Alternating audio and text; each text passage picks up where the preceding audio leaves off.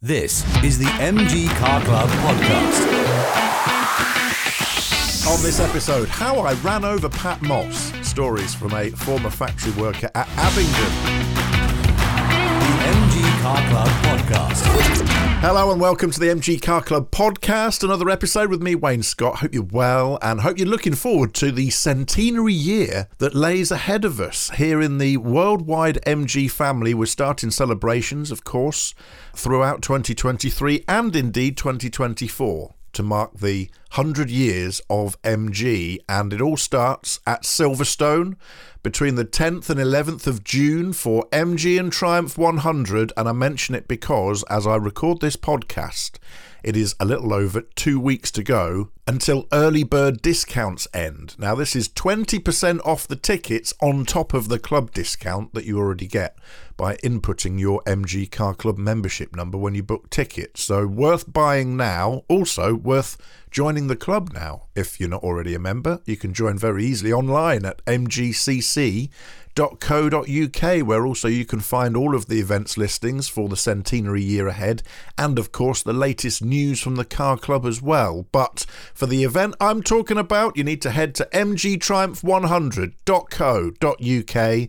Look at all the amazing things that are happening there, including motorsport from all the eras of MG and Triumph on the full F1 circuit at Silverstone. That's the exciting bit, the full deal. Also, we've got all of the club displays for you, a Triumph and MG centenary timeline showing the evolution of the models throughout the ages, and of course a big trade show, Auto Jumble. We've got the California Cup Auto Test, we've got Auto Solos as well, all sorts of motorsport, the Lifestyle Marquee where you can get fashion, food and more. We'll have live music, and I'll be hosting the live arena where we make the cars of the visitors the stars of the show and find out more about them with some of our timeline cars, some of our exhibitors cars as well. Looking forward to doing that. And joining me in the live arena throughout both days, Saturday and Sunday, the 10th and 11th of June, we have the welcome return of the world's best stunt driving team. Yes, it is the Russ Swift Stunt Driving Experience. They're going to be with us for both days. Very much looking forward to working with Russ Swift again. He's going to be doing stunts in MGs as well. He's dragged a few of them out of the barn and dusted them off for us. And it's going to be a great spectacle. He's going to be doing all of the usual favourites, parallel parking on the handbrake, up on two wheels, all that kind of stuff. Plus, a few new additions to the show that we might not have seen before. And it might be you that he ends up putting in the passenger seat or helping him out in some way, get the stunts done. So it could be you involved in the show. So be a part of it. It's going to be a fantastic way to mark 100 years of MG. mgtriumph100.co.uk. Get your tickets now because it's 20% off before the end of February 2023. Now's the time to buy them. So go on there. You can find out all the news about what's happening as well and sign up for updates via the little e-newsletter that we have running on there. So really exciting event to look forward to and lots of motorsport to enjoy during that weekend as well. But on this episode of the podcast, we go back in time as we have another one of our interviews from the MG Abingdon Factory Workers reunion that happened at Kimber House, of course, the home of the MG Car Club, situated right near the location of the old factory in Abingdon. And in the previous episode, we heard from Orlando Vito, who was a foreman at MG, and he'd progressed from being a T-boy right the way up the ranks. In this episode, we're meeting a pair of friends, John Wood and Adrian Goodenough, who were at school together. They joined MG at the same time, and Adrian is going to tell us how he ran over Pat Moss. Seriously, this is a hilarious story, and it's all to come alongside all sorts of other memories of theirs from their time working on midgets and trim and various other bits at Abingdon. And Adrian actually worked in the works department, of course, working on competition MGs, but also Healeys and even Triumphs. He even remembers the Land Speed Record cars as well. So lots of great memories from that pair coming up in this episode. And I've presented this interview for you completely uncut, unedited, just literally as it happened, because these two are gold. I think you'll enjoy this. So make yourself a brew, settle back, and enjoy our trip back in time to remember the stories of the former workers of Abingdon next. The MG Car Club podcast. The MG Car Club, the mark of friendship. To take advantage of our many membership benefits, access to our centres and registers, and to receive your copy of Safety Fast magazine, join us now at mgcc.co.uk. Sharing your passion for MG on the MG Car Club podcast. Well, our next pair that join us here at Kimber House for the MG Car Club's reunion of ex-MG employees is a pair of people that apparently go nowhere unless they're together, so we'll find out why. It is John Wood and Adrian Goodenough, and John worked on midget trim, amongst other things. What we're learning is that when you worked on the line at MG, you worked across many different disciplines, and Adrian will tell us about some of the jobs that he had during his time there. John, I'll start with you. You were just, before we started recording, giving me a really good breakdown, basically, on how the average day was. And, of course, you started as a T-boy, didn't you? Yes. I started in inspection, and I had to collect teas for 20-odd workers in there. And then I went on from inspection onto the big production line at downstairs MG's, which had about 40 blokes on there, and they all wanted their tea delivered by exactly 10 o'clock. And we used to collect the tea from the canteen, pay the canteen. I used to collect the money off the blokes. Then we used to pay the canteen. They used to make us tea and coffee, and we had to buy the blokes rolls, cigarettes, sweets, anything they wanted, and it all had to be delivered by 10 o'clock exactly. If we didn't, we was in trouble ourselves with the blokes. And so it turned out that we had to run everywhere. And on that particular line, it was when I had to, and all the rest of the T-boys on the production lines, had to wheel in wheeled canisters oil from the oil stores to feed every engine, back axle and gearbox, and we had to bring that in by hand until one day they had it all piped across from the stores. So the majority of the day was pushing around oil for the gearboxes, back axles and engines, and in between times we used to work for the blokes to make subs up for them, little tiny jobs where they had nuts and bolts, and we used to line them all up for them so they could just grab hold of the nuts and bolts and springs and flats and put them straight into their air guns and straight into the cars. It saved them doing it. Yeah. So, and they used to pay us tips at the end of the week, which usually ended up on a big production line more than what you earned, because the wages they were good, I suppose, compared to any other job in the area, but they weren't great wages. And presumably because you're on piecework at that time. Well, the blokes were on piecework, and they wanted, as soon as they finished, they went home. Yeah. Until measured day work came in. Okay. So the tips were to encourage you to help them so they could get done quicker. Yeah, they ultimately got home quicker. Gotcha. Because we used to help them. Yes. Amazing. And this goes back very early, this relationship, Adrian, 15, doesn't it? So 15, yes. Yeah. Right, the day after Boxing Day, 1960.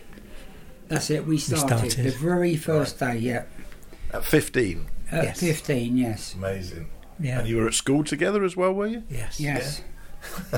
So there's no escaping each other. No escaping, and we still see each other, because Adrian lives in Devon now. Right. Or Somerset. And I just live over the hill in Steventon, yes. So was this a sort of rite of passage for anyone who lived in Abingdon then? You got out of school as quick as you could and you went to work for MG? More or less, yes, yeah, because so there was lots of work in Abingdon and around. We could have worked anywhere. I was about to start my apprenticeship at Longworth's in Abingdon, which was an instrument maker. My brother already worked there, and he got me a job there. But my oldest brother, Basil, worked at MG's. He came home not long before Christmas and said, Miss Brewer would like to see you. She was personnel manager at MG. So I went to see Miss Brewer. She said, do you want to start work? I said, yes. And it started as a shop boy. And in fact, my first job was up on Progress, which was most of them chaps brought the bodies in from where they were unloaded, and then there was another part of progress where they was bringing brake pipes in from where they were being bent down the stairs and brought up to trim deck to be hung above the lines, and I used to help them out. And then it was, say, 3 months there, then it was 3 months in another department. So the best department I was in was competitions. Right, okay. And I used to help in there, and then of course we was taken out in rally cars. Because of course it wasn't just MGs being prepared here either, was it? It was Austin Healey's, Minis, even Triumphs as well. Right, yeah. Won't talk about the Triumphs. But yeah, competitions was mainly Healeys and MGAs. And at the back of B Block there was cars all parked down the back, and I learnt myself to drive down there. I used to creep out the back in our spare time, just drove about 100 yards, park the car, and then I did this every day until I got more confident. And then I asked the foreman, who I think was Tommy Wellman, could I have a licence? And he said, well, you'll have to take a test with Harry Schillerbeer. And so fixed me up with Harry Schillerbeer, have a test, and I passed. And that was it then. So I was driving everywhere. Out of competitions, I mean, just across the road was the stairs to the canteen. So to get in a car, a rally car, it was started off as an MGA, and just to drive across the yard to these iron stairs, up the canteen, get all the food, back again, and back into comps. And then the storeman in there had a Morris Cowley as a runabout. We used to go to Cowley, get all the spares and stuff, and I used to use that as well. And I was driving it down by the main gate, going out, and the guard on the gate rang up Doug Watts and said, your van's driving about with nobody in it. He said, what? Of course, next minute I come driving in to comps. I used to look between the steering wheel, you see, being a bit small. And they all had a good laugh about that. Yeah, the van's riding about with nobody in it. And then another time, driving in there, as I drove in quite fast, Pat Moss was running out and had a rut across the bonnet of the car, the van I was in. And I thought, oh, I'm in trouble now. I've only gone and killed Sterling Moss's sister. Yeah, she thought it was so funny and laughed. Stuart Turner didn't. Take that chap's name, you know. I thought, oh dear, I'm in trouble now. But anyway, it was all right. But then after that, I was driving the cars from off of test up to rectification. Okay. That was another little job I was doing. And one particular day, I picked John up in the car. So for a little ride. So you went up the compound, up to rectification. Then there was a hill and a bend by the boiler house, and then you had a big car, huge, about 14 acres, I think it was, of Bond and Nuffield X, all new cars. All cars lined up. And driving, well, not very fast, was I? Along the back road, and some chap, Will and I, pulled out in front of us, and we hit head on. Well, we T-boned. I T-boned him, and badly damaged both MGBs, didn't it? I did tell John to run away because he wasn't supposed to be there. And I had to run away quick, and keep my head down so no one saw. Then I had to walk down and see George Morris, who was very efficient, you know. And I said, I've just had an accident. Well, I'm not going up there now, it's done lunchtime. So he made me sweat. I went home for lunch, come back home, frightened to death. Anyway, I went to see him. We walked up the compound, he see these two cars. He went berserk. Then he got in touch with Harry Schillerbeer, who I had to walk up the compound with him and show him what had happened. And I thought, this is the end for my career at MGs, you know. But I got 3 days suspension.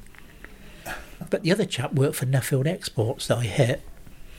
And of course he had one, he could only see out of one eye, and he never saw me. He pulled out of a row of cars. and I was going along the back straight. So I had 3-day suspension for that, didn't I? Wow. And I should have had 3 days suspension as well, but I ran off and got away with it. But that was one of those things, isn't it? It happened a lot. So John's, while this story was being told, John's holding up a little card. It's about the size of a credit card. It's on a piece of very sort of stiff card, and it says on it, MG Car Company Limited driving permit, and it's got John's name on it and his clock number, so we can identify when he clocks in and out, and it's dated 16th of December 1964, which then expired on the same date in 1967. So on the back it says the holder of this certificate is permitted to drive a motor car as authorised by the MG Car Company Limited on MG Car Company premises only. And presumably then, John, you had to carry this little licence everywhere you went. But it was all on record that you had a licence. Yeah. Right, okay. And it wasn't much of a test, was it? Not really. It was just drive around the block and he made you stop quick and everything. Yeah. Harry Shillerbeer was a driving instructor. And I don't know Metropolitan Policeman as well. Signed by. Yeah, right. I don't know. Authorised by someone we don't know who, but yeah. It's so not Mr. Gunn, is it? He was a personnel man. Ron Gunn. Ron Gunn. No, that isn't it. But when we became 18, or was it before that? We were always asked to join the union. Uh-huh. And was you in that one? I had to join that. So we, General. Well, NUVB it was called. Yeah, NUVB. Right, okay. And that's the union card. And a chap there, you can just about see his name, Jack Adams. He was our union representative for the factory. Right. Okay, so it says this is a slightly larger piece of card that I'm holding here. It's green, and it says on it Transport and General Workers Union, Central Office in Westminster. General Secretary at the time was Jack Jones, and this is John's membership card.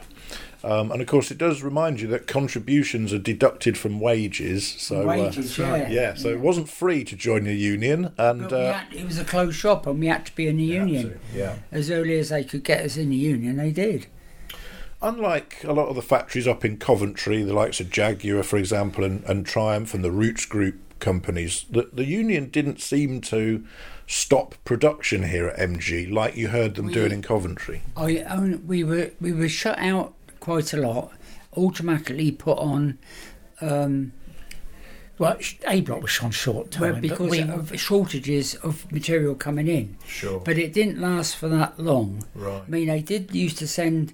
Well, I've seen a photograph of they used to have wooden wheels, didn't they? They actually went and got on put on a train with wooden wheels, and that was midgets, wasn't it? Yeah. Right. And then when the wheels caught up with the cars, they were fitted, obviously.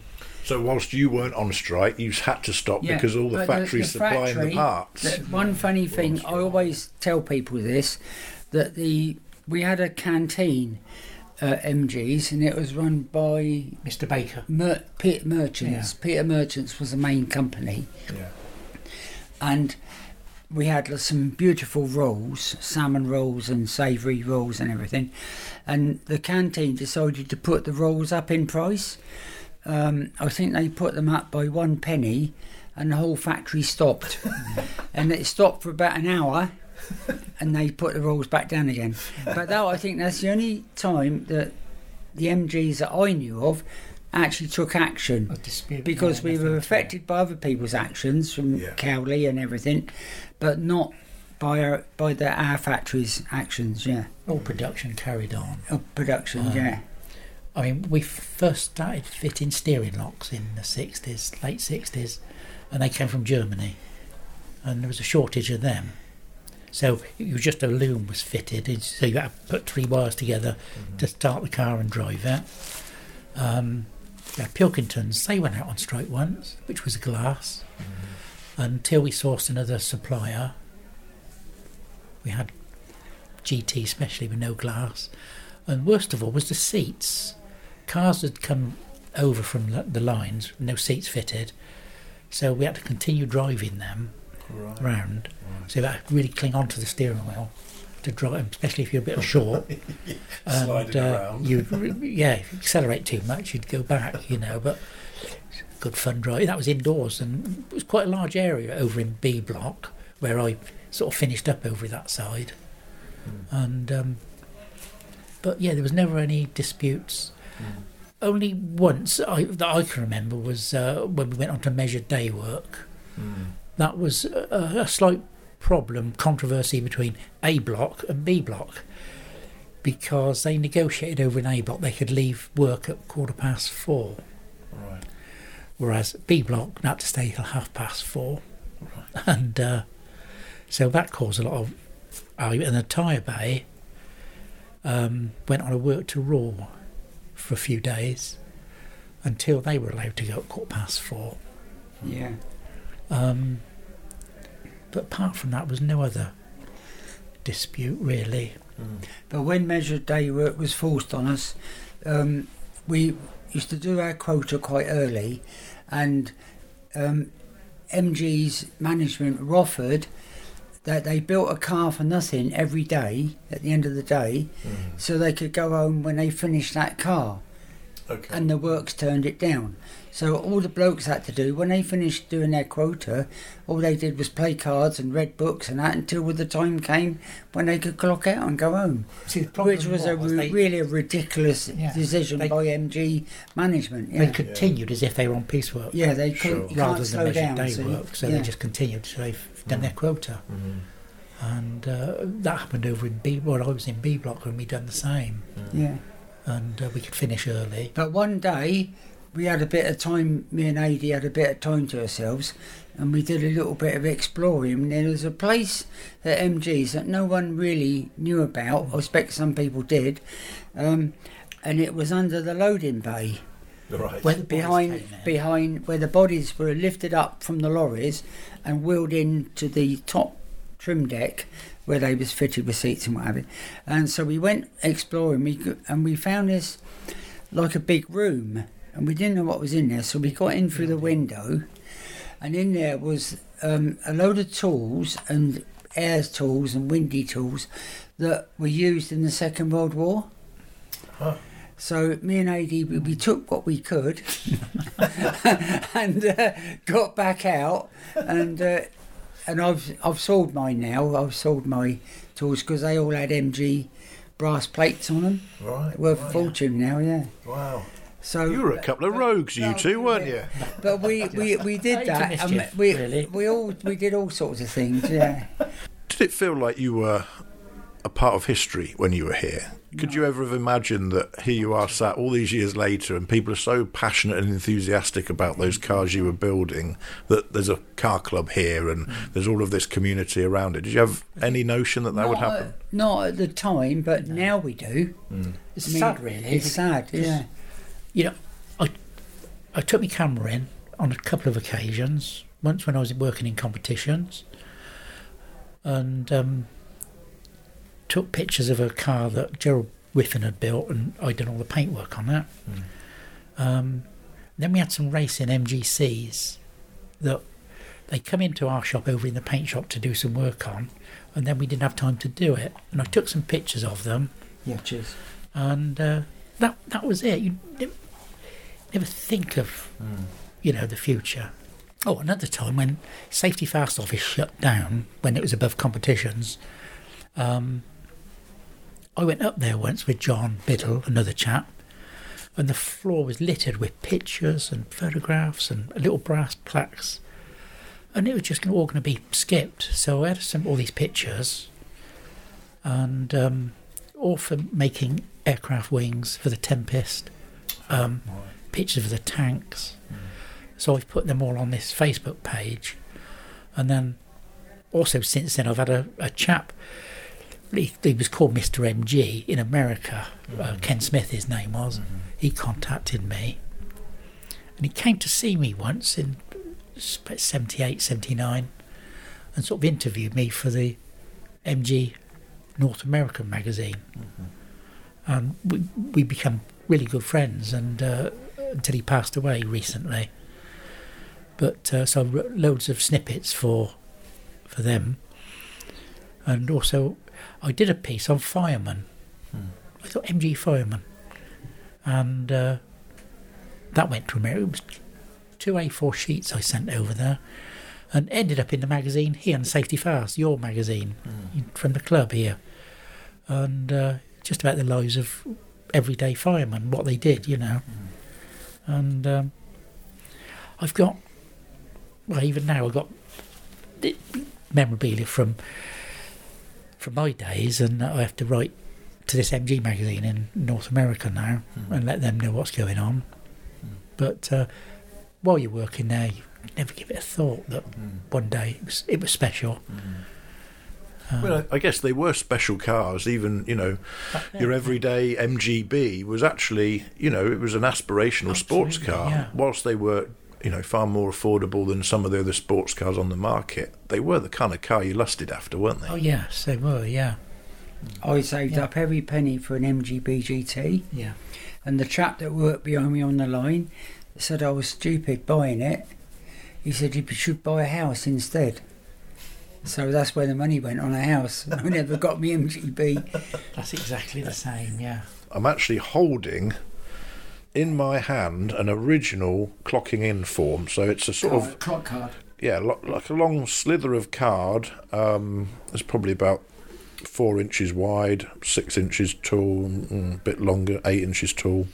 And this, I guess, was, you know, this was prize possession during the week because you had to stamp this when you came Take it out in. of the rack, put it in, stamp it, and put it on the. You're allowed 3 minutes in the morning if you were late. Right. Yeah. So you had to be there by 7:30. You would But if you got 7:33, you were okay. 7:34, you lose a quarter of an hour's pay. lose a quarter of an hour's pay. Yeah. Unless you took the card out, took it to your foreman, and said, "Can you sign the card for me?"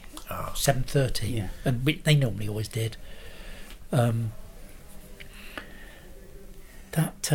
if you had a good mate and you wanted to nip off early, you could clock him out at the right. He would go early, and then you clock him out at the right time. Yeah. But the management knew what happened anyway. Yeah. But the chap in charge. That's of an that- original one. That's amazing. And unused as well. It's unused, and you can't get them anymore. No. No. Got a time. brilliant. The timekeeper at Fantastic. MG's, Sid Burridge. Remember Sid? Yes. He used to come round to every clock and every department in the mornings with a stopwatch and make sure it was absolutely spot on with Greenwich Mean Time Really. every morning. Yeah. But people tried magnets to advance the clock and all sorts to do it. And we used to cheer at him if he'd done it wrong, you know. And of course, and at night, if you wanted to go early, but at 4:30, the clock was always slow for some reason. He'd been over there and altered it again. Yeah. But the wages department and the time people, they were really good. Yeah. They were really understanding, and they were really nice. The whole factory was a pleasure to work at.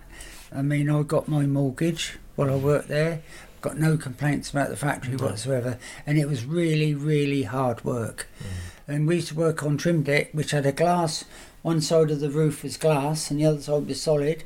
And they used to, it was really hot, issue us with salt tablets because to mix with water to drink, Yeah, sure. because it was so hot up there. Yeah. But when you've done a whole day on the production line, you knew you'd done it. It was hard work, yes, because you had to work so fast, see, Yeah. and you couldn't hold the line up at all. Yeah. Or else you had the foreman's. If you held a car up, you held it up 2 or 3 times, and the union bloke would be there. Your foreman would be there and wanted to know why you were doing it. And if you did cross-threaded, and the rectification bloke up the line took too long in doing it, they want to know why it was all going cross-threaded and everything. You know what I mean? It was really you had to really get it right first time for the line to carry on. An insight, I guess, into the fact that in order to make money out of building cars, every last second on the line has to be efficient, doesn't it? Exactly right, and it's got to be fed at the right time. Yeah. The right colour seats, used when they was different colours, all had to be brought up. Well, I was fortunate enough not to work on the line. No, I was over in B block where, he was we done- privileged. yeah, all the Oh, paintwork was yeah. done, and paint rectification. Then I was farmed out to competitions for 2 years, and that was doing the works minis then. the Healys and the Minis. Fabulous. Putting the white squares on the side and spraying the roofs and stuff like that. And were they a sort of separate department that no one sort of engaged with? Were they sort of looked up on? No, not really, because they were in B1 of Big B, but it was 7 units. It was in number 1, weren't they? It was in number 1 on view all the time. Yeah. You could always look in there, the door was always open. But if they wanted something for a particular car, they chaps walk over on the line to get it. Or if not, Neville, the storeman in there, would drive to Cowley or Longbridge to get bits for the cars. And so when I was working in there, they'd tell me I must go out with John Organ, one of the mechanics in there, because he'd take you around March and Bends driving with one finger. Like, I know, he's all right. And certainly he did. He, took me around these March and Bends in a little Mini, showing off with one finger through these bends, frightened me to death. And another time I went out with Gerald Whiffin in a big Healy that he'd just finished, but the tunnel cover wasn't on. And so we see the prop shaft all the way through. And we were coming back again through March and Bends, about 80 mile an hour around March and Bends, which is a 30 now, and heading towards Abingdon. We were doing 120, and I remember a lorry in front of us. And it was just, if the lorry was stood still, we just went round this lorry, and wow, unbelievable. But were you there in '64 when Paddy Hopkirk had his big win? What was the atmosphere like there then? Well, it was all quiet until they all come home. Sure. Because the cars went onto the Palais. Oh no, we rushed to do 2 more replicas. Oh right. We had to, because everybody wanted that Mini, because it went onto the London Palladium, and then somebody else, another dealership wanted it somewhere else up in Birmingham. So we had to do 2 replicas of the Works Minis, 37 on the side, and rush them through so they could go out. So the actual Mini that won the rally was up on the Palladium, and then it stayed in London for a few days while we did that. But yeah, a lot of celebrations at home then, I suppose, at the factory. And amazing moment in history now that we look back looking on. Back, but you're just preparing for the next rally, all the time. Yeah, work to do to improve on what went wrong on the last one, I guess. Yeah. But the shame was, when competitions finished, that all the people that worked in competitions had to be deployed throughout the factory. Sure. So some of the foremen that were in there, they ended up on production, which is a shame really, because all that knowledge and brains and everything was purely just wasted. Yeah. And we always wondered why competitions just shut. Ultimately, I get the sense though that there was a sort of an underlying current of pride about what went on. Yeah, because every year we used to have a big dance down in the Guild Hall, in which management went as well as, and it was all together. You know what I mean? It must have been terribly sad then when you learnt of the day it was shutting. What are your memories of the day you got told? I left 7 years before it shut, but I do remember it shutting, obviously. And I mean, they had walks and protests about it and everything, but I don't think anything was going to alter what they decided on shutting it, and they just shut it down. Yeah. I was fortunate enough because I went from Abingdon, I went to Fiat, and I worked up in Fiat in Brentford, and I ended up doing quality control for them. I used to tour around Newcastle because where they were importing them, they brought them in at Poole Harbour, and I used to go down there and train some of the chaps down there, and then up at North Shields, I think it was the other place. And Warrington. There's 3 different areas they used to import these Fiats, and it was introducing the Fiat Strada at the time. Wow. X19s. Yeah.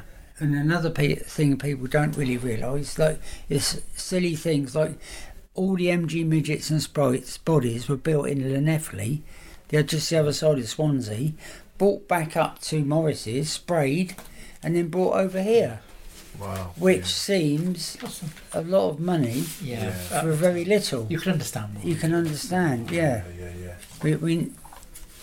That's how it all worked. But it's still a great This is place just- to work. Wonderful memories Oh, to come and share with everyone here as well. But when you were a T-boy and you went round a lot of the departments, you got to know all the blokes. And when I started, no one ever came and started at MG's for years, did they? Not really. But no. if they did, they were come over from radiators. We had a batch of blokes from radiators come over, but were transferred to MG's. Osborne and Radiators from up the Woodstock Road. That's it, up the Woodstock Road. And but you soon got to know everyone. I mean, I knew virtually everyone apart from management in the factory, more or less. Yeah, And great then family. It's a very family orientated factory. My brother started at Nothing MG's. to moan about at all.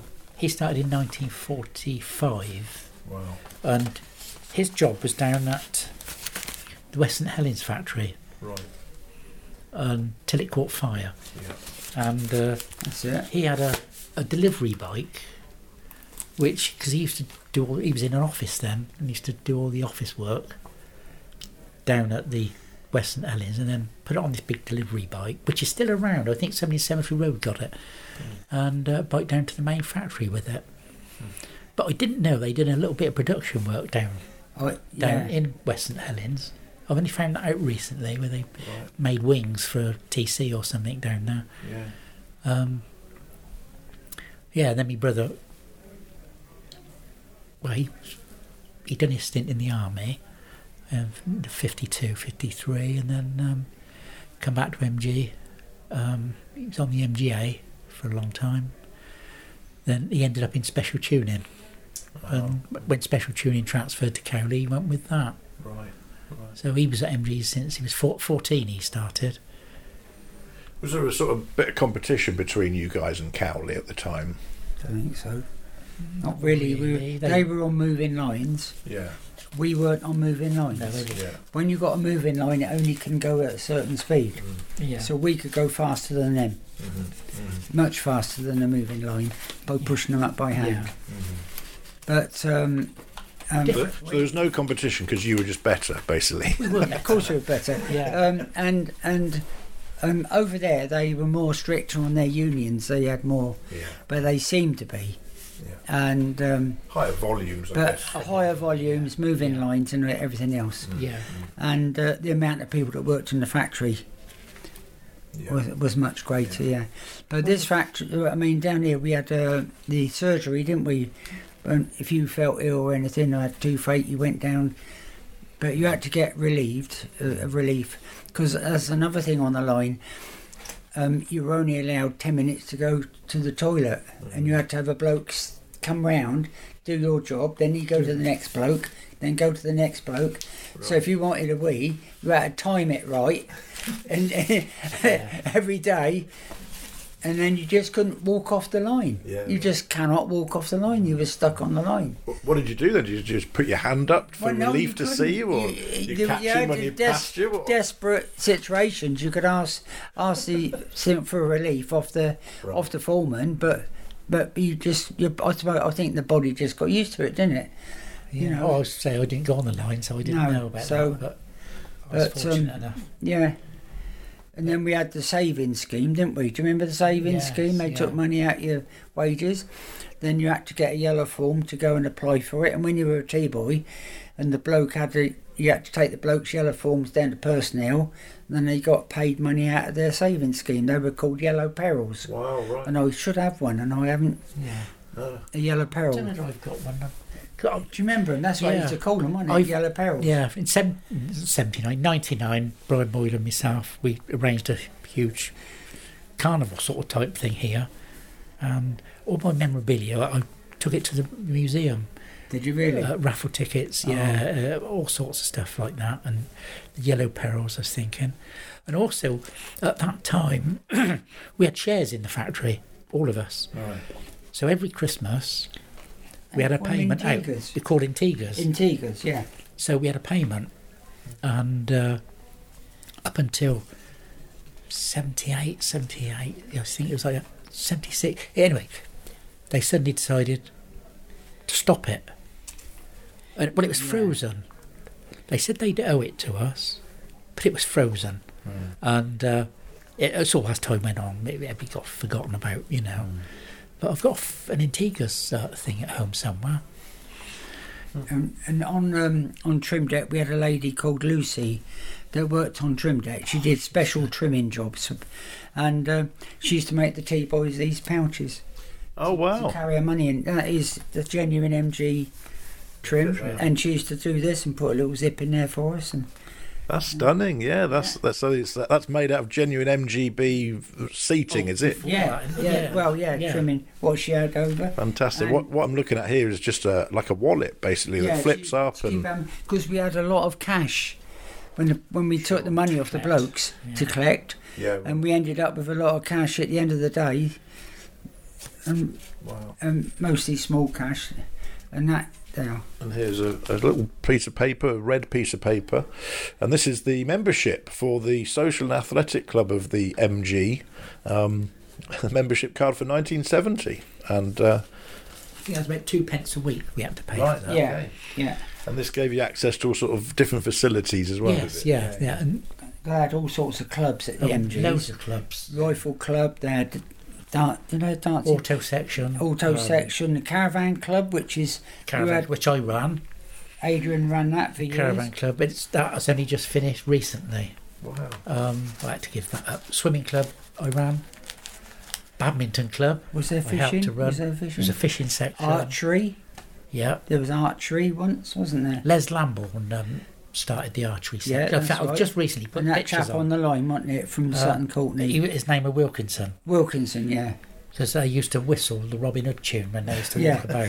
Yeah, there was a load of piss takers. It was all take the piss all the time. Yeah, if you could stand it, he was all right. Yeah. Well, you were allowed guests, but members were responsible for the behaviour of their guests. You had to sign them in. Yeah, and they had to be signed in according to the rules, and there must be no canvassing for signatures to obtain entry for non-members. That's right, yeah.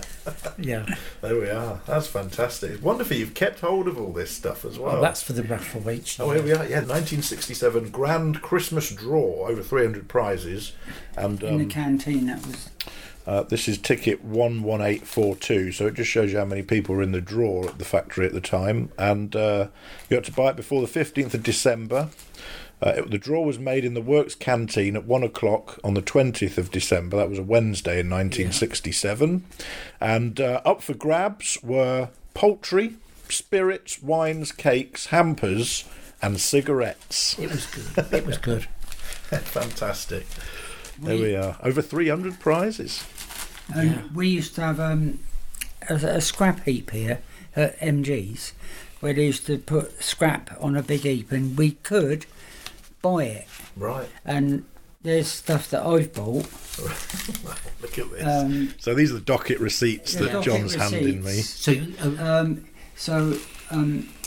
You can Okay, so you bought 2 wings here. the midget wings. Midget wings. They Actually, were from development, ex-development, and they cost you a fortune here. What's that, 50p each, is it? 50p each. Wow. Yeah. How many midget owners would love to buy wings for 50 pence now?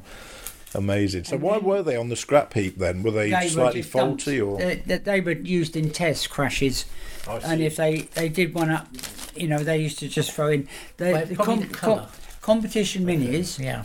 You often got a mini cut into 4 Right. and chucked on the scrap heap. Not the engine, but most of the loom and switches was in there. Oh, wow. And then the local garage, Hartwell's, complained to MG's that we were buying stuff off the scrap heap. We should be buying it off of them. So, that's what happened, and then they stopped selling us the stuff. So I complained to the union that if we bought stuff off for scrap, the money went to the hospital next door. But nothing was ever heard of that again. Well, they transferred it over to Cowley, all our scrap. Yeah, they did a lot of So scrap. what- We could go over there if we got the card for being in the club. We could go to Cowley a certain night. It was our turn, and we could buy cheap stuff from over there. Right. I mean, I had a Morris Minor at the time, and I wanted a new bumper. So Yeah. I bought a big Healy bumper. I think I bought that from Abingdon, and that was 2 and 6 months. And it fitted. I got it to fit, yeah. It looked And nice. a long time ago, we had, I think it was twice a day, music while you work. Oh, yeah. Over the loudspeaker Tannoy system. Yes. And when it went to radio 1, 2 and 3, they stopped it. Right, Because they probably thought the music didn't Yeah. represent music while you work They stuff. didn't have control That's over quite it great anymore. stuff, Yeah. yeah. Well, it was, again, Sid Burridge was in charge of that, our timekeeper. He'd be stood at the top of his stairs by his office, waiting for 11 o'clock before he actually switched the radio on. And everybody joined in with dam busters and everything. It was good. Yeah, so that was something that was missed, Yeah, sure. you know. But we complained and they wouldn't put it back on again, so... No. Fantastic to hear about your friendship that obviously Well, it's lasted. started before MG, but I think, it's the thing you now have in common the most, I suppose, those memories of working for Yeah, that fantastic society, factory. really. Yeah. Because when we meet now, you can guess what the conversation is. absolutely. And the memories of MGs, and we try and remember people's names. See, every week I'd put pictures of former employees on our MG page. Okay. I think people listening will want to be on it. So Yes, where do we yeah. find it? What's it called? Well, it's just MG Car Company, Okay. former employees. Right. On Facebook? On Facebook, yeah. Yeah, it's on Facebook. Excellent. We'll find it. Like, I've put all these pictures on tonight that I've taken Yeah. today.